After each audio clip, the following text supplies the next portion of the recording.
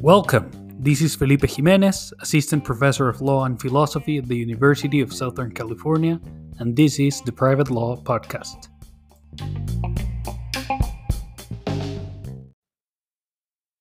Hi, Larissa. Welcome to the podcast. Hi. Well, thank you so much for having me, Felipe. This is a real honor and a delight. Well, it's an honor for me too to have you as a guest. So let me start with a question about your work on the foundations of property law. So in that work, you have referred to three levels of the theory of property. Can you talk to us a bit about this idea, this distinction between these three different levels? Sure. So that was in a paper I wrote on the for a Cambridge companion to the philosophy of law, and the three levels to which I referred in that paper, really just concerned conceptual normative analysis of the idea of property itself, and then how that idea of property can figure in our understanding of how best throughout the constitutional order to distribute various benefits, goods, powers, and so on. And so my work tends to focus on the first two, sort of the conceptual and normative foundations of property itself, and then leaving aside the question of whether we ought to distribute the goods that property brings as property rights or in some other form to others who tend to do that work, political philosophers and others. Excellent. And so what is the relationship between these three different levels? So I think the distinction is it makes sense to me, but I also wonder what connections we can make between these conceptual and normative questions and the questions of distribution within the public domain or within the constitutional order. Or do you think they're completely separate, or that we're better off separating them more kind of starkly than we usually do?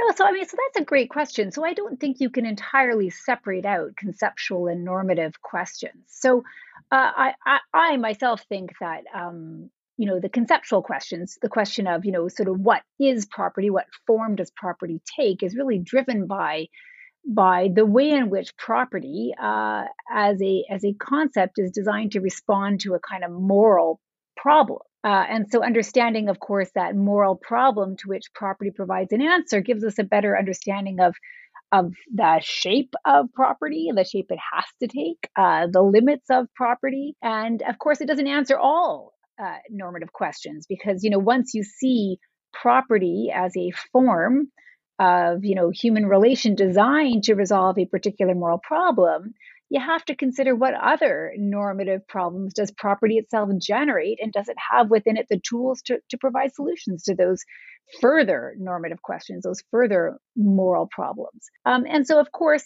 understanding the moral kind of or normative motivation for having property at all doesn't provide a complete normative answer to whether it's justified, because of course you can solve one moral problem and introduce 10 more and not have solved them, leaving one to kind of wonder whether property as an institution is fully justified. Could you give a bit more content to that? So I understand formally the distinction between the moral question that property answers and the moral problems or new moral questions that the institution of property generates once we answer that first question. But to flesh this out a bit more, can you tell us a bit about how you see that central question that property answers and those ulterior normative questions that it generates? Definitely. So the way that I see it, so property is a response to a very basic moral question that all human societies face, which is the moral question of who has the standing to resolve what can be done with a thing, where there's a usable sort of thing in our shared environment. There's this sort of fundamentally moral question of who gets to decide, who has that authority. And none of us naturally can lay claim to that. Whereas we may naturally sort of lay claim to the authority to make decisions about our persons. There's a kind of natural relationship, if you like, between, my person and my, agenda setting authority with respect to it. There is no such natural claim to a position of agenda setting authority with respect to external things in the world. And so, at the same time, while there's no sort of natural sort of resolution to this question of standing, when it comes to external things, as there is when it comes to our bodies or a person, we still need an answer. We still need to know who gets to decide when there is, a conflicting, set of views about what should be done with a thing and by whom. So, property really closely responds to that problem of standing. It allows us to kind of generate an authoritative set of answers to the question of what can be done with a thing and by whom. And therefore, it's sort of neatly tailored to respond to that moral problem. So, that's great. It resolves that, but yet it doesn't answer all the other kind of morally pressing problems that, we face when it comes to decision making about things. It doesn't solve, for instance, problems of equality or inequality. So while property, I think, is very well designed to, align decision making about things with a concern for legality, I don't think it's as well designed to align decision making about things with a concern for sort of substantive equality. And so that would be an example where I think there's a kind of moral problem to which property provides an answer without claiming for property an answer to these kind of enduring questions about, equal access to resources, the kinds of concerns that I think egalitarians have and rightly have when they study institutions of property. So that would explain why, for instance, while property has provided an enduring answer to this concern, about standing, and sort of explains why it is that hierarchical decision making about things is tolerable as something we can kind of accommodate within, a legal framework. It's still the case that that answer has been more or less the same across time and place, even as we have seen, political systems like committed to inequality, as well as, more egalitarian liberal systems replace them. We see the system of property remaining recognizably the same, even as, there's going to be, of course, changes in the law here and there. It's still recognizably the same, at least within common law jurisdictions that I study. So there are, I think, really important normative moral questions that remain on the table that property doesn't even try to solve in itself. Questions that I think concern egalitarians, concern political philosophers. But if you sort of allow that, but still explain, the moral question that property does solve, I think you can be both a realist about property and its promise, and offer, a platform for critical thinking about reform and what can be done next, which of course leads me to that third level of analysis, which is really a concern about, distributive justice. We would do well to ask the question after we have sort of really figured out the nature of property, the moral questions to which it provides answers. We should really think hard about, whether, all things considered, there isn't more that we want our legal systems to do, and whether they have to do it through a property regime or whether they can do it outside of the property regime through some other sort of, legal institutional framework. That's great. So if I go back to this central question that property answers, let's leave Kantian views of private law aside for a second. In American property theory, I think the debate is very much dominated by two relatively extreme views. So on one view, property rights are natural rights that we have before the state. At the other extreme, you have a kind of radically conventionalist view, which is basically property is just a creation of social conventions, and particularly of legal institutions. And so property is just this artificial thing that we create. And your view seems to say, yes, it is a convention, but it is a convention to one specific moral question, which generates the convention. So how does your view, how would you position your view vis-a-vis these two extremes? In what, from what you've said so far, it's very clear that it's not one or the other. But I wonder how you think about the relative positioning of your view regarding these two kind of extreme ends of the spectrum. I mean, yeah. So I don't fit neatly into either, as you mentioned. I may share more with the Liam Murphys in the room, those who think that property law is necessarily a sort of a positivist thing, something which doesn't exist in any defensible form in a state of nature. So I think that there are no natural offices, and I think of ownership as a kind of office, and it is no exception. It's not a kind of warrant to make a decision about a thing you could find independent of a constitutional order. And so, very much, I think of ownership as something embedded within a larger constitutional order, understood as some system for allocating authority of all kinds, right? Public and private authority to public and private offices, where I just think of offices as, these sort of bounded positions to make a certain kind of decision, to resolve a certain kind of question with a state-backed warranty to do so.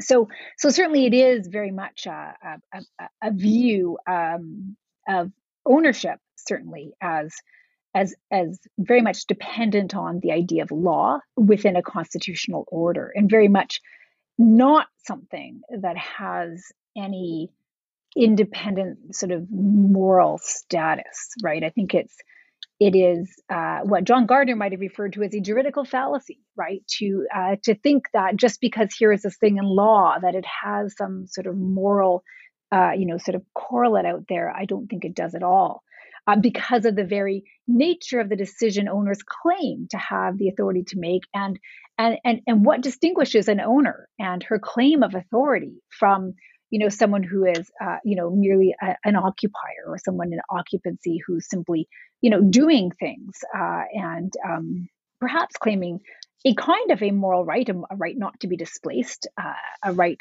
not to be deprived of necessities, but which is really just a position that depends on some kind of a justification rather than that is derived from this claim of authority. So certainly I don't have much in common with the Lockeans. But that said, I do kind of use kind of state of nature kind of reasoning to think about the problem of standing.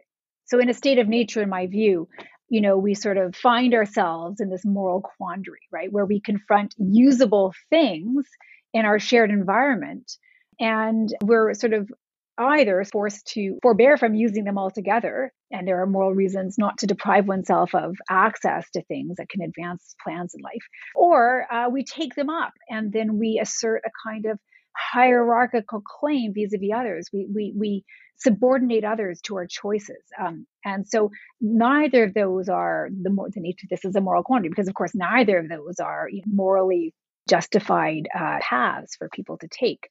And so ownership is, and the claim of authority that is made in the name of ownership is a kind of a solution that only law can provide.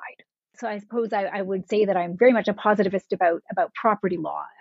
But that's not to say that what is property can take any shape whatsoever. What is property sort of takes the shape that it does because it is first and foremost a response to this very fundamental moral problem. And so property can go beyond that. It can give more than just an answer to that moral problem. And I think, indeed, property today does, right? It gives us claims to all kinds of benefits that we can think of as simply, accessions to the office. So rights to profit and all kinds of additional sort of benefits that one gets because one is the agenda setter, that are sort of accessions to or accretions on that kind of basic fundamental position of authority. But fundamentally, ownerships as a response to that moral problem is, I think, a really important aspect of my account, that it has to be understood as first and foremost solving that problem by bringing owners' decisions into alignment with a concern for legality. So this strategy of thinking about property rights and private rights as responding to a specific moral problem that we encounter in a state of nature, but that can legitimately take multiple shapes once we're in civil society, looks very similar to a Kantian view. So would you characterize your view of property as Kantian, or would you actually distinguish your view from a traditional Kantian view of property rights? Well, Felipe, as you know, Kant is in the air here in Toronto. So, and I'm married to a Kantian. I think it's inescapable that I've been very much influenced by, Kantian thought. And so there's very much both a formal and a substantive aspect to my views about ownership as an office. So it's not Kantian because I think that I wouldn't see, as a Kantian would, I wouldn't see, property as a right to exclude that exists, at least in imperfect form, in a state of nature. So I think that the Kantian would want, of course, to see this transition to civil society to perfect the claims we have to own. But the view that the Kantian, of course, takes, that property is first of all just a right to exclude, that freedom accounts for the form that property takes. All of this gives the Kantian a kind of a very clear view of property in a state of nature, even if it's not enforceable. Right there it is. Whereas I think both conceptually and normatively, the very idea of ownership as office really depends on thinking about it as a part of a constitutional order, as a part of law. Just nailing down one more sort of piece, right, within that constitutional order by allocating authority to the owner to make decisions about particular things. Great. So I find this idea of ownership as an office very fascinating. So why don't you tell our listeners a bit more of why you understand ownership to be an office, and what do you think this type of view has as an advantage over other views? And you could take it as in terms of explanatory advantages, or whether you also think it has normative advantages over other types of views. My view of ownership as an office has sort of been in the works since I first published Exclusion and Exclusivity in 2008, where I was just at that point really making kind of doctrinally grounded observations about how ownership functions as this position of agenda setting authority. And I referred to it then as a kind of office. And I think what my thinking has evolved through my article on the moral paradox of adverse possession. I believe that was in 2012, and then after, where I started to think about the problem of vacancy and the worries that the common law seemed to have with a vacancy in the position of ownership. It's concerned that there be someone in charge and doing the work of the owner, which is to say, setting agendas for things, such that others have this kind of framework, this normative framework within which they can make sense of the normative quality of their activities that engage things. And so that kind of important work that the owner does within this kind of position of authority, and the concern that the common law has for vacancy, really percolated out of my sort of study of doctrine. So I am one of those common law fetishists that thinks the common law contains all kinds of really interesting philosophical insights that are just there to be excavated. And so really, actually, methodologically, I kind of proceeded with that view.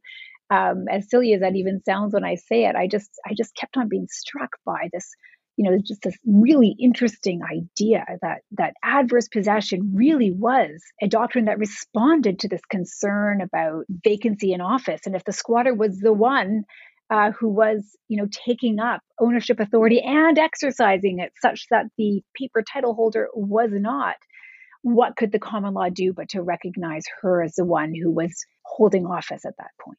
And so that doctrinal sort of starting point has evolved over time to really understanding the normative contours of the very idea of office. And so I root that, the nature of offices, in a kind of understanding of a certain understanding, I guess, of a problem of hierarchy, a starting point that my work shares with many Republican and liberal accounts of law. So, just to quote Rousseau on this, the worst that can happen in the relations between one man and another is for one to find himself at the other's discretion. And so this nightmare of hierarchy, where one person has the power to decide a question concerning the lives of others, on my account is dispelled only by ensuring that decision-making authority is exercised within and bounded by legally constituted offices. And so what the office really does is to render hierarchy consistent with the project of legality.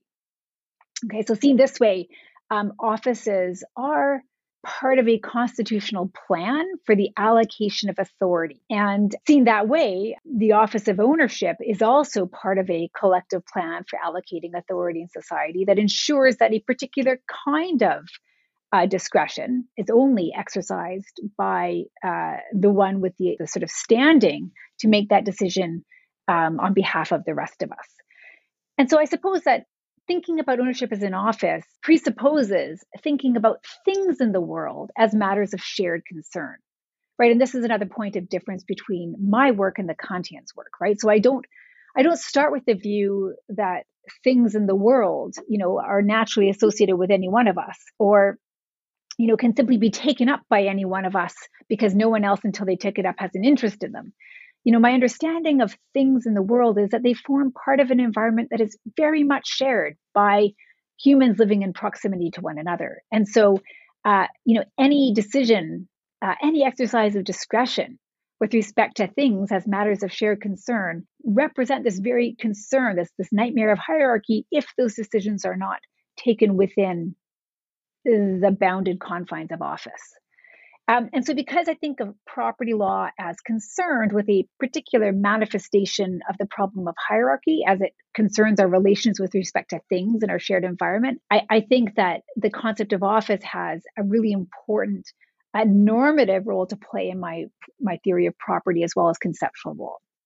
So, office explains why it's okay from the standpoint of legality anyway, to subject others to an owner's discretion to set an agenda for a thing that then has this effect of regulating everybody else's activity with respect to it. Can you unpack a bit this idea of legality that you have referred to a couple Yeah. of times? So the idea of legality, as I'm referring to it here, is just the idea that authority, discretionary authority in particular, which engages matters of concern to all of us, be exercised within a kind of framework that can be understood to be on behalf of everybody else as participants in the constitutional order. It's subjecting decisions to law and to legal constraints. And so, David Eisenhower might think about that as rule of law, but I just think of it as, a way of ensuring that there is a kind of legal answer to all problems of shared concern, that the law speaks and has an answer that we don't need to take up, but is available to us to take up in respect of every matter of shared concern.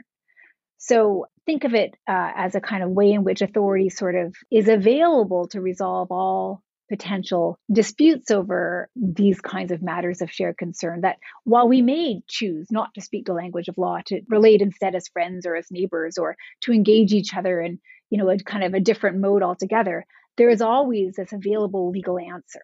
And I think it's really important that insofar as owners, have any claim to make decisions about things in our shared environment, that the law have a kind of say in that the law defines the contours of that decision-making authority and holds owners to making those decisions and not others, to prevent this, the possibility, I guess, of domination, the problem of hierarchy with which Rousseau was so concerned.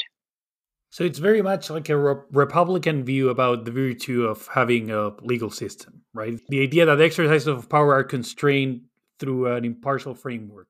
Is that kind of the idea, or the Yeah, value that I you mean, I see? Okay. certainly, I certainly see it as something which Republicans, I see it as Nico Kolodny has written in a very similar sort of Republican vein, liberal theorists like, Arthur. Sometimes I don't see as much space between the Kantians like Arthur and the Republicans, but.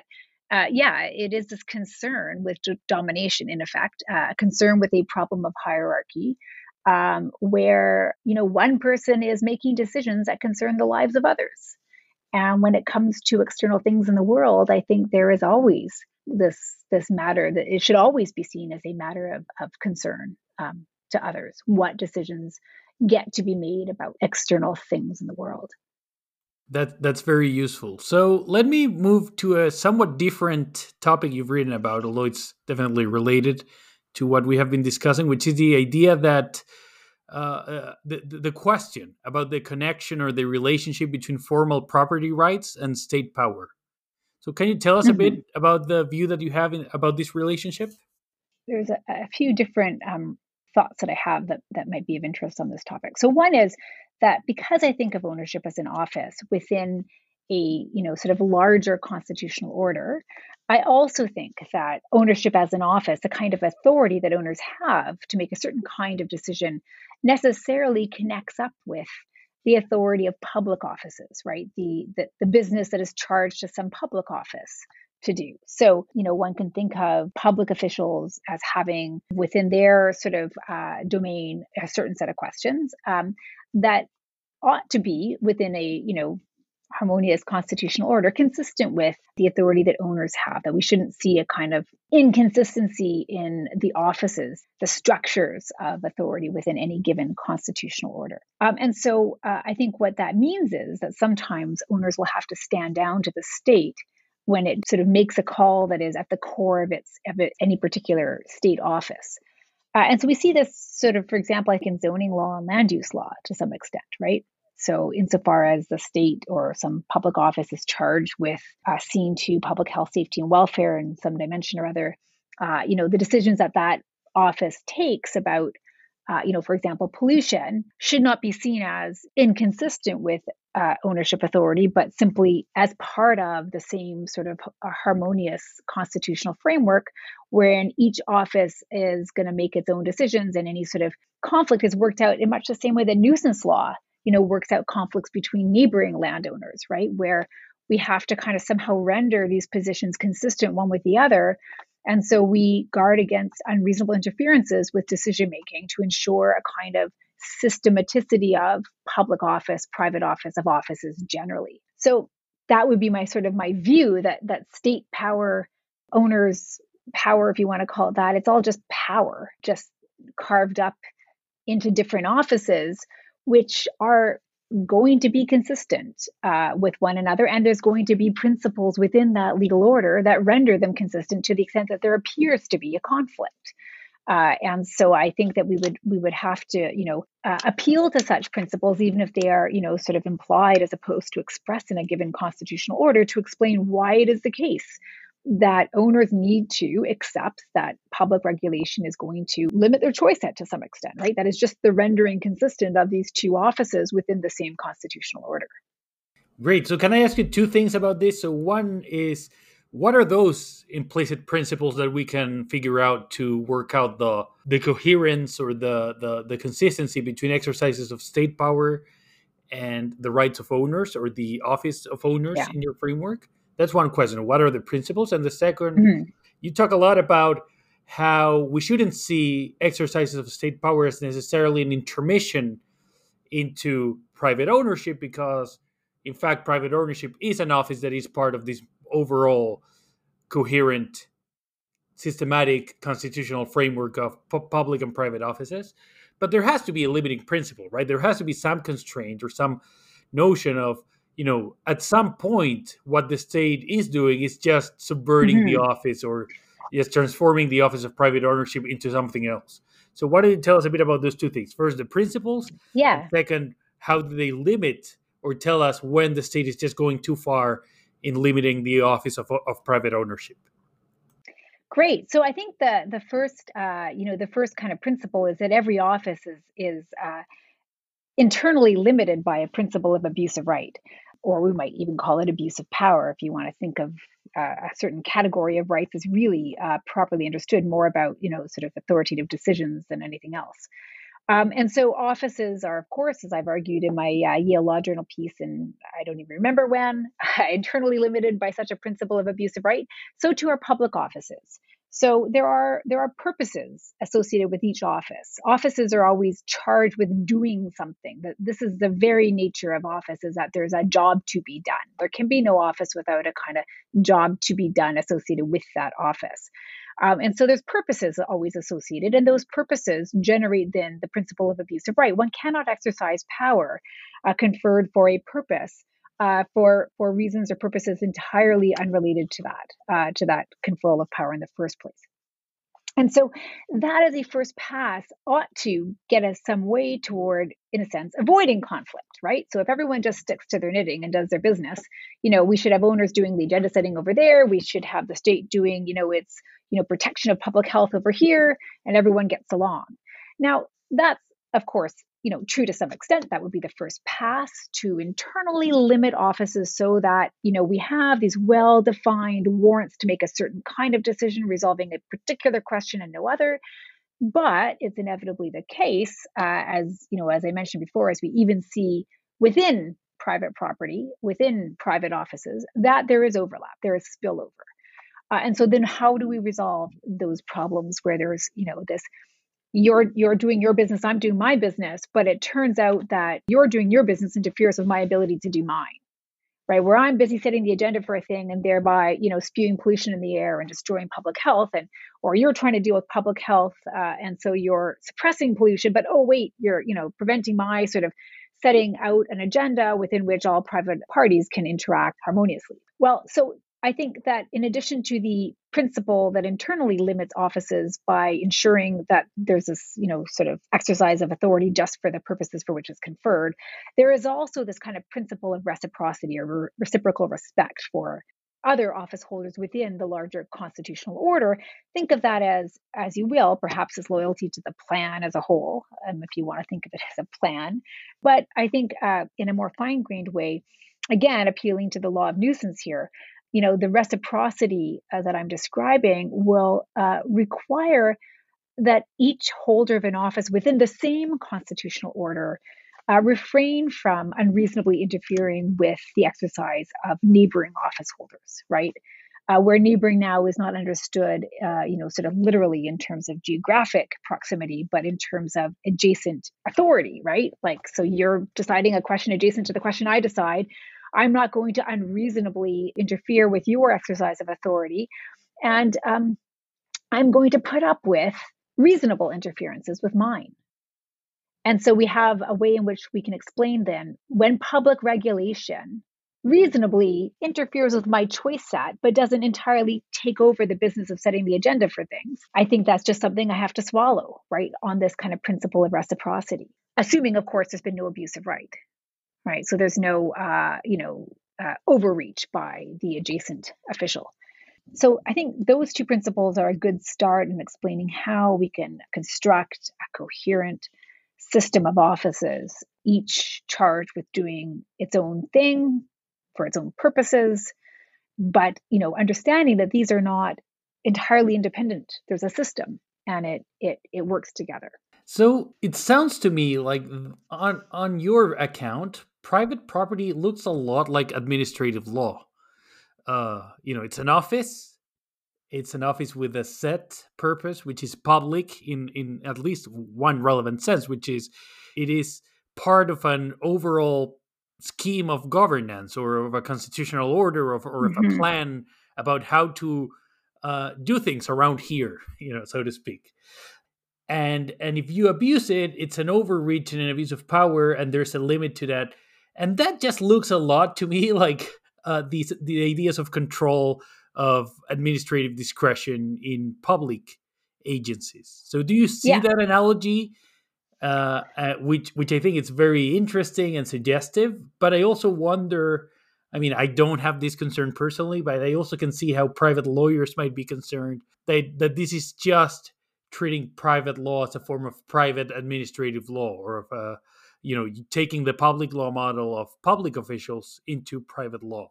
Okay, so a couple of things. I have actually quite a lot to say about that because, yes, of course, I'm going to say right up front, superficial, quick answer. Yeah, of course, there's definitely analogies to administrative law. This is about discretion, it's about the control of discretion, it's about, decision making, it's about a kind of system of offices.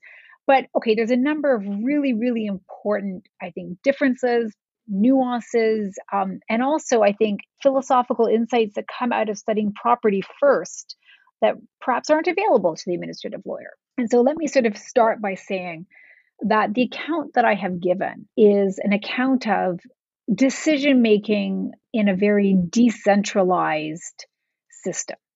So the offices that I'm describing are connected, but they are not streamlined within a bureaucratic sort of chain of command. And so there's a kind of a decentralized form of administration going on, popularized in the sense that it's available to just any ordinary person to kind of take up the office and make decisions within it. And that in itself is, I think, a very important feature of my account of property. And so I have book delayed by COVID, forthcoming with Oxford University Press called People and Things. I may change that title. I've been sort of told that that's just not the right title. I happen to like it, but the idea there is to think about how property functions, right? over time, where we've seen these sort of radical changes in the political order, right? Through feudalism, sort of the welfare state, sort of functioning in kind of much more sort of, libertarian context as well, or potentially could be functioning, I guess, in more like sort of night watchman state type political orders. But through whatever political order you find property, what you have in property, what's available through property is a form of decentralized decision making about something that is of shared concern, right? So it ceases to be property when we take that question out of that kind of decentralized network of offices and place it in the hands of a kind of hierarchically, sort of bureaucratized system of offices. Then it would just become probably more administrative law, right? But there's a whole bunch of doctrine, a whole bunch of principles that have, sort of, arisen out of this idea of ownership as a kind of office within a decentralized, popularized, system of decision making that I think is really interesting. And so possession actually is one really interesting doctrine, I think, that is really important in a decentralized system of the kind I'm describing. Whereas I have a recent UTLJ paper on ownership as office and the building blocks of a legal order, where I talk about how possession operates as a default procedure for appointment to office in a decentralized system. In default of any other procedure for appointing someone to office, possession is always available. And this explains, I think, how possession came to be this really important mode of acquiring office, really, and remains available even as it has become less and less important, actually, empirically. I think there are very few things that we have today that we claim to have legitimately because we've taken first possession of them, right? I mean, we almost always acquire our things derivatively from someone with authority to give. So I think that the most important thing I would say is that unlike sort of modern administrative law, what I'm describing is a decentralized, popularized system for decision making that has these important principles at work within it that keep it operational, right? That ensure that it kind of meets this sort of basic requirements of legality, but doesn't do more. And we might want it to do more. We might want to say something like, this is, again, back to your first question about the 3 levels of analysis. We might say, okay, great. This basic decentralized system, it answers your basic moral problem of standing, right? It ensures that decision making in the office of ownership is sort of consistent with the demands of legality, ensure that no one is anyone else's sort of a superior outside of office. Great. But it doesn't do all these other things that we want it to do. It doesn't have a fair system for procedure. It doesn't allow others, access to, the pathways to property in the same way. There's so much more we should demand of our system of property, right? For it to live up to these other values that we have. And I would be totally fine with that. Totally fine with someone saying, the decentralized, popularized system was fine when we couldn't afford better, but we can now. So why do we leave these important decisions about things, especially land, to whoever happens to hold the office today, without having to establish any sort of qualification for office, any fitness for office, and that's a totally fair thing to say. And just think it's really important to explore just how rich and I think interesting that the system is on its own before we go around proposing improvements to it. Excellent. I could spend a lot more time talking about your views about property, but perhaps we'll leave that to a further discussion when your book comes out. But before finishing, I wanted to talk a bit about your views about equity. So it's more recent work where you've developed a view about equity and equitable remedies. So I was wondering if you could tell us a bit about your view about these topics. Great. So equity, I mean, what an interesting topic. For all of my sort of, working life as a lawyer and an academic, I've encountered equity in various forms. As a lawyer at Sullivan and Cromwell, I had a case that turned on the maxim, equity abhors of forfeiture. And I remember just being absolutely fascinated about, what's equity and why does it abhor anything, let alone forfeitures, and what kinds of forfeitures? And I've always been fascinated by the idea of equity, but I was never sure whether equity was just more law. Over the past few years, I've developed a view of equity as a distinctive form of reasoning about a particular problem that we face in our lives together. The distinctive form of reasoning that I think of as equitable reasoning operates to resolve a problem that arises on the pathways in and out of property rights, in and out of office. So, in a sense, equity takes a sort of external point of view on the system of law that we have, that constitutional order that puts in place those offices we were just talking about, takes that kind of point of view and and has a look at how one comes to be that person in charge, right? How one comes to have legal rights, or in the context of property law, it's not just property; it's also contract. I think that equity is concerned with, but also these sort of positions of authority. And so, in a paper I wrote for the Philosophical Foundations of Equity, a paper called I can't remember exactly the title, something about equity and the pathways to property rights.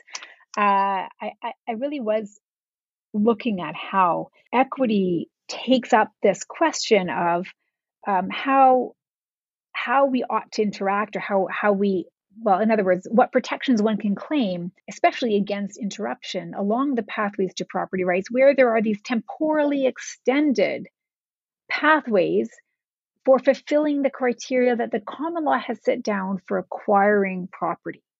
Right. So property rights they always stand to be acquired. There's no natural property. And so all the procedures for acquiring property rights are, in a sense, temporally extended ones. So whether it is possession, right, even just plucking an apple will take at least some time, right? There are steps to be taken, preparatory steps, and then steps toward the completion of that procedure. Derivative procedures too, like agreements for purchase and sale, followed by the closing, right, of the agreement, right, which is the point at which the property is actually transferred. There's always going to be this kind of temporally extended procedure for acquiring property. And wherever there's a temporally extended procedure for acquiring property, there is a potential for interruption, right, for interrupting someone along the way, or for, in any other sense, sort of diverting or rerouting some of the benefits that they stood to come to own as property rights in virtue of having, some position in law. And so equity, as I understand it, regulates those pathways in and out of property rights. It also sort of regulates the ability of someone to use law in order to pull off one of these unfair interruptions or unfair diversions. Now, the thing about equity that I should point out is equity by its very nature is concerning itself with something that's a bit wishy-washy. So, Carol Rose was always very interested in crystal edges and then, sort of muddy things, very concerned about the kinds of doctrine that was, just not clearly and crisply defined. So equitable doctrine has become over time juridified, hardened into kind of clearer shapes. So too have some of the pathways to property rights become well-worn and clearer, right? Such that we can kind of see when we're on our way to something, such that we know we have a right to equity's protection against intervention. But equity wouldn't be doing its job as equity, right? Nor would courts be agents of equity, properly speaking, if they didn't keep their eyes out for new ways of interfering or interrupting those who are on their way to property rights, to acquiring something that then the law would protect as property. And so there's a sense in which equity always retains its essential sort of innovative discretionary feel, right? Which is familiar to us from sort of older philosophical ideas of equity as doing justice in a particular case. Excellent. Larissa, I wanted to thank you again for being part of the podcast. This has been a very interesting conversation, and I can't wait to read your new book on property theory once it comes out, with whatever title it does come out. I'll be polling people. Thanks so much, Felipe.